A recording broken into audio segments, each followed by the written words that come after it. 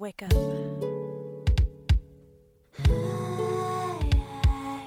You're beautiful. Loved. And blessed. You feel me? Think I do. If Pay Me in Equity was a person, it would look like Leisha Bell.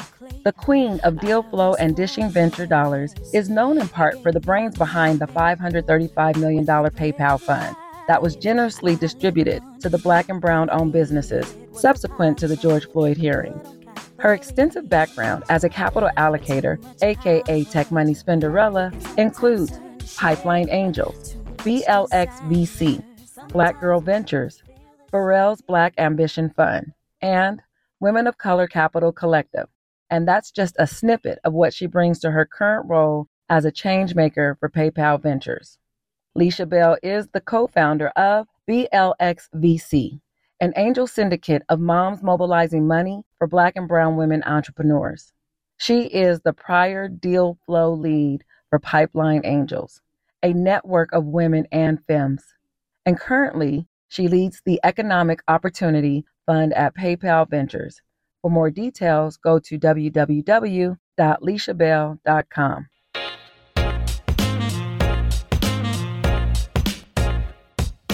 Hi, everyone. So excited to chat with Leisha today and share with you more about my journey to becoming the founder and GP of Symphonic Capital. Fun fact, I'm a proud cat mom of Coco. Excited to dig in.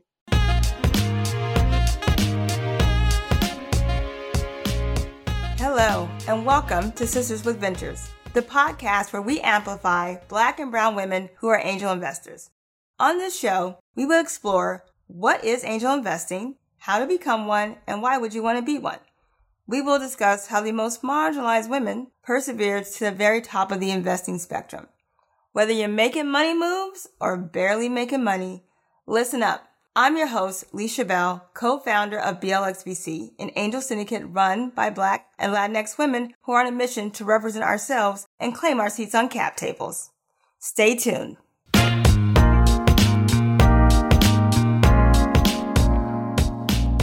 Hello. Welcome to another episode of Sisters with Ventures. I'm so delighted today to have a very special guest. Sydney Thomas, welcome to the show. Thank you. Pew, pew, pew. Pew. So we go way back. You know, I would venture to say we ventured and adventure around the same time in different ways. But Sydney is a fellow Haas alum, so go Bears. I think that's where we met. And when I started Pipeline Angels, you were like our VC in residence, right? Yep. So you were there to help guide us and shepherd us, these newbie angels, along the path. You all knew what you were doing, but it was fun to support. Oh my gosh. Yeah, I think you had just started working at Precursor at the time, and it was a very beautiful journey. And to see how, that was 6 or 7 years ago, and how we've all progressed in venture since then has been great to see your growth. I'm really excited to have you on the call today. And you've also been around Oaktown. So I want to give Oakland some love, for the people in the town doing it. It's so good to have you. So why don't you tell us, what's your origin story? Where are you from? Where are your people from? Yes. So I'm originally from San Diego, born and raised, so Cali girl through and through. And my mom is from West Virginia. She is one of 12. I have 30 some odd cousins. That is home for me too. And another home for me is Denver. That's where my dad's from. And so that's where we spent a lot of our time growing up as well. So the cool thing is that having such this cross-section of people gave me exposure to some really interesting and challenging parts of America from a very young age. And so I had questions. You're a very curious one. I can see you right now. Right? I was like, why is this way? What's going on over there? Why is this, do I get this and they don't get that? And Right. so started my quest to figure out how to make this world better from a really young age, just like most kids. I think most kids are trying to figure out where do they fit, what do they want to do, and so grateful. Yeah, well, I think it's always interesting where you notice something is different or not equitable, and then you kind of build in this muscle of advocacy. And as I say, you can't be a Black woman in venture without being an advocate and advocating for voices, and this, in your case, advocating for investment, and like how that starts and where that starts is like always so interesting to me. So you became a venture capitalist. Congratulations. Thank How did you. you get there? How did you know this was the path you wanted to do? How are you exposed to the industry? Tell me the steps. Yeah, I mean, so much of it was trial and error. I've had a number of careers before I got here, and I was exposed to it actually through our alma mater at Berkeley. I got Mm, there and was wondering what actually did I want to do. I think I was coming from the public sector with very little background and understanding of what the opportunity set was available to me on the private sector side. So I spent a lot of time in companies, basically interning in San Francisco across startups and large companies, and got exposed to VC through that work and was just blown away by the opportunity that VCs had to invest in this entire portfolio of companies that would impact the world in a really meaningful way. So to me, VC was an opportunity actually from day one. I saw it as an opportunity for me to have a significant impact on the world. I, this was 2015, 2016. Berkeley hadn't yet built out much of its connected tissue to the VC ecosystem. And so they mm-hmm. didn't have a lot of folks to introduce me to. And so Career Services actually told me to try and find some folks on LinkedIn. And so I did. I went on to LinkedIn, LinkedIn Premium, cold emailed a whole bunch of folks and got some intros and found my way in. I basically, with my previous job, sat down with my old boss and was, I don't really know what you need me to do, but whatever it is, I'm down. I just want to be here to learn. I have so much Yeah, that I want to do in this industry, and I just need a foot in the door. And so I yeah. started, just doing everything: social media, accounting, back office, and transitioned into front office over my career there and spun out to launch my own fund. That's great. That's great. So let's talk about your first career in VC, what you were focusing on. You talked about you did various hats and various things, and like what led you or inspired you to take that bold step of going out on your own? Yeah. Somebody actually asked me today what I'm most proud of, and it's that. I think Mm, that so many folks get, very rightly so, I think, really blinded by the money of actually being in. Once you get into VC, it's already so hard to get in that once you're right. in at any seat, you want to hold that seat warm as long as possible because you might not have another seat if you leave it. And I decided to leave that seat and create my own seat. And it's been a journey, a privilege, a blessing, completely overwhelming experience all into one. And I had very strong conviction of what needed to exist. I think that we've seen a proliferation of pre-seed funds exist over the last 7 years, which I'm really excited about being on the vanguard of. And Yeah, we've seen seed funds get larger and larger and larger. And so we actually have this category of companies who, after they've raised their pre-seed fund, have no one to turn to raise their $2 to $3 million seed round because the seed funds are so large. They need to invest in a 5, 10, 15, $20 million round. The people who are usually stuck in that gap are people who don't have the credibility, however you want to define that word, to jump into those larger rounds, which largely tend to be people of color, women, particularly women of color.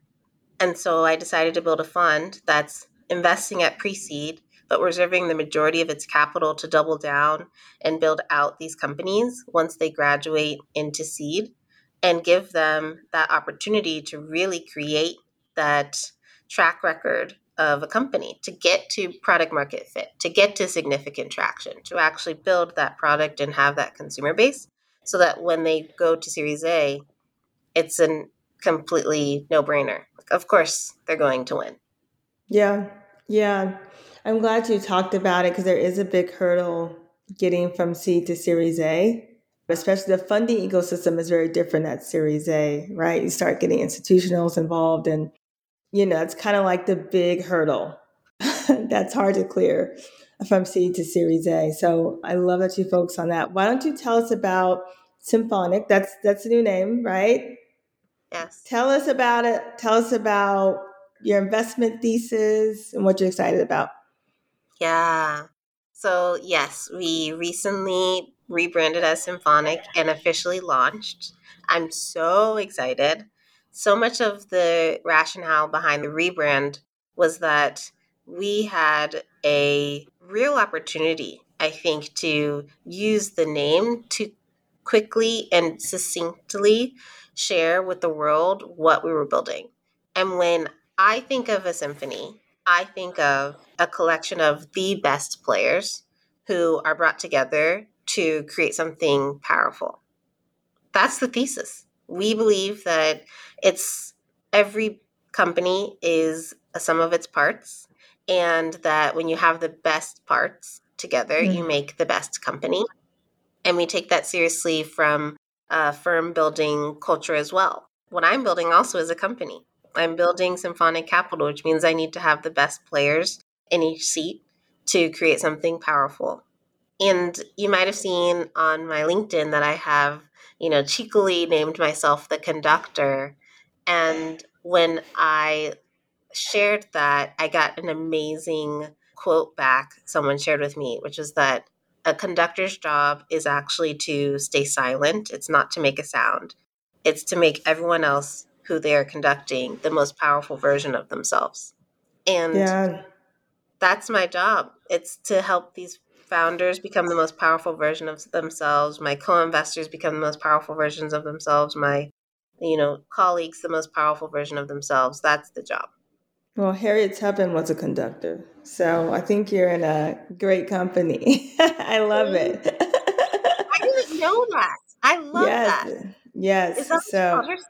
That's so cool. yes, she's like the conductor of the railroad. So, I love it. To me, I already took out all the meanings of this, and I love how it plays out, literally plays. So, tell us about your fund focus. So you might have guessed from sharing more about my background and, having that connected tissue to West Virginia and also Denver. My dad is also a retired kidney doctor. And so I grew up a lot around wealth and health. And so Mm. particularly access gaps pertaining to both of those areas. And I've been fascinated with it ever since.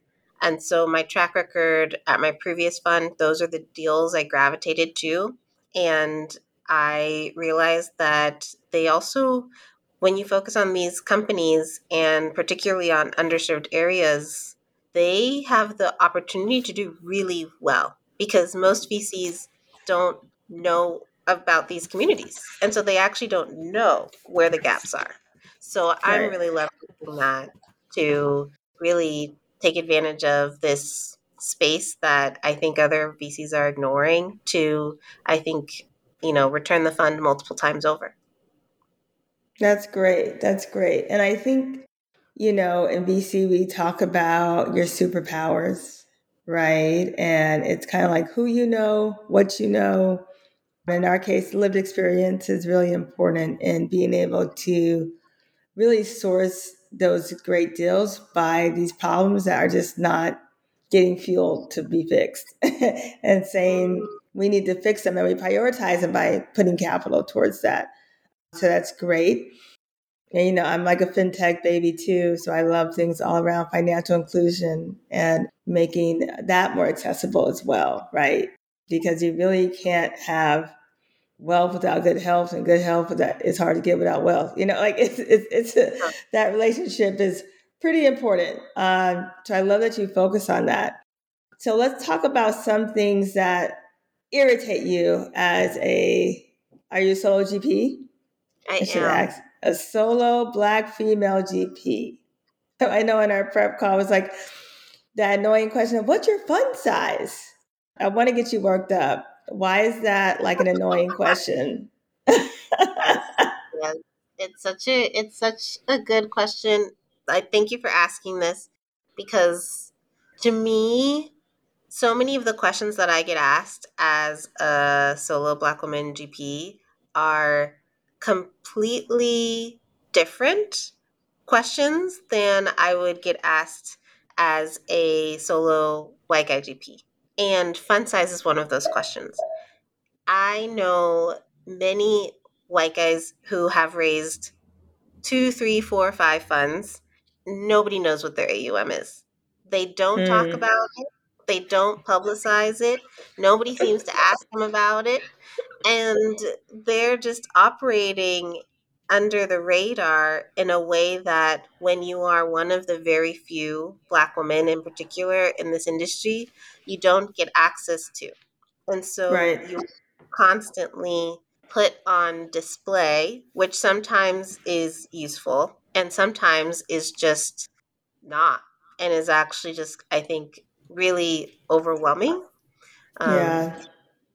I think that we'll just say the white guys, it's not a qualifying factor. But if you're Black, it's a qualifying factor, right? mm, And that's the gatekeeping that is VC, because it's seen as as air quotes indicator, right? And it is unfairly disproportionate. If you are presumed to already have access to wealth and have wealth, nobody cares, right, right? right, exactly.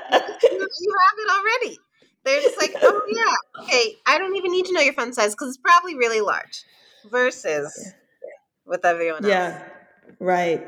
Do you think there's a correlation? Because this is just hearing all the sides of the story between the AUM and being a good steward of the finances. Oh wow. Oh, I know. That's a hard one. That's a hard one. I think you can be an amazing steward of a dollar, and I think you can be a terrible steward of a dollar, and I think the same is true of $100 million. And what matters actually is, do you know what you're doing? And I think one of the things that a lot of folks don't ask me that I wish they would ask me more is, Mm-hmm. how did your fund operating experience prepare you to be a fund manager? Because when folks actually start talking about what actually life is like as a fund manager, it's 30, 40, 50% ops. And Mm, if you don't actually know how to run a firm in that way, because you're always so focused on deals, because that's like the cool thing to do is just deals, you actually have right. no idea how to run a fund. Right. So I will share as an operator in a major fund that, the investors, I'm like, they spend 3 months and then we take the next 7 to 10 years, like managing the deal and the founder and that, like, like there's a lot of work that comes after the deal, right? And that work is valuable and really important and meaningful to the portfolio health. So shout out to all the ops people who keep the deals alive post deal.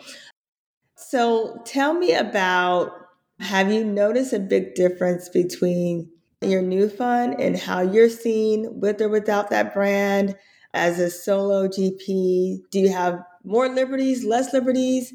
How is it in that transition? Dang, you're coming in with the hot stuff. I feel like I should be eating, what is that one, like the hot wings podcast? It's like, oh shit, oh shit. Um, I think that one of the things that I underestimated when launching my own fund was how little people knew me.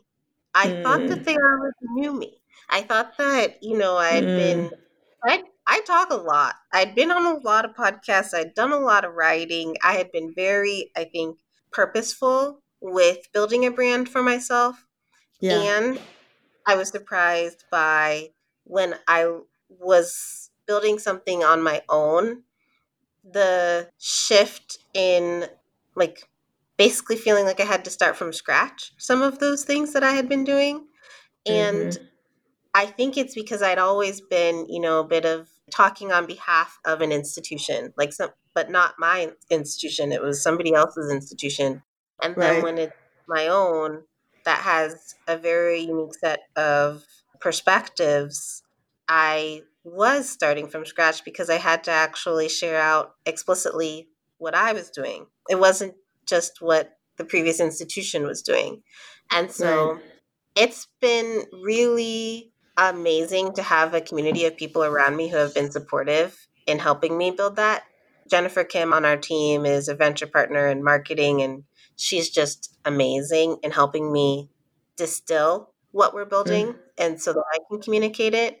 But that's a skill that I needed to learn. Right. Right. Yeah, that's great because I think there's a lot of fear. And then, these GPs, I'm like, you guys can't do it all. Like you realize, okay, well, I'm not good at marketing or I'm not, I get all these things, right? It's like, do I learn? Do I have some augment from the team? How do I kind of get that skill set? Because it's a GP, you have to wear so many hats, you know? Oh my gosh. I remember at the end of December bringing together my venture partners and outlining all the things that I needed to learn for us to be successful within the next quarter.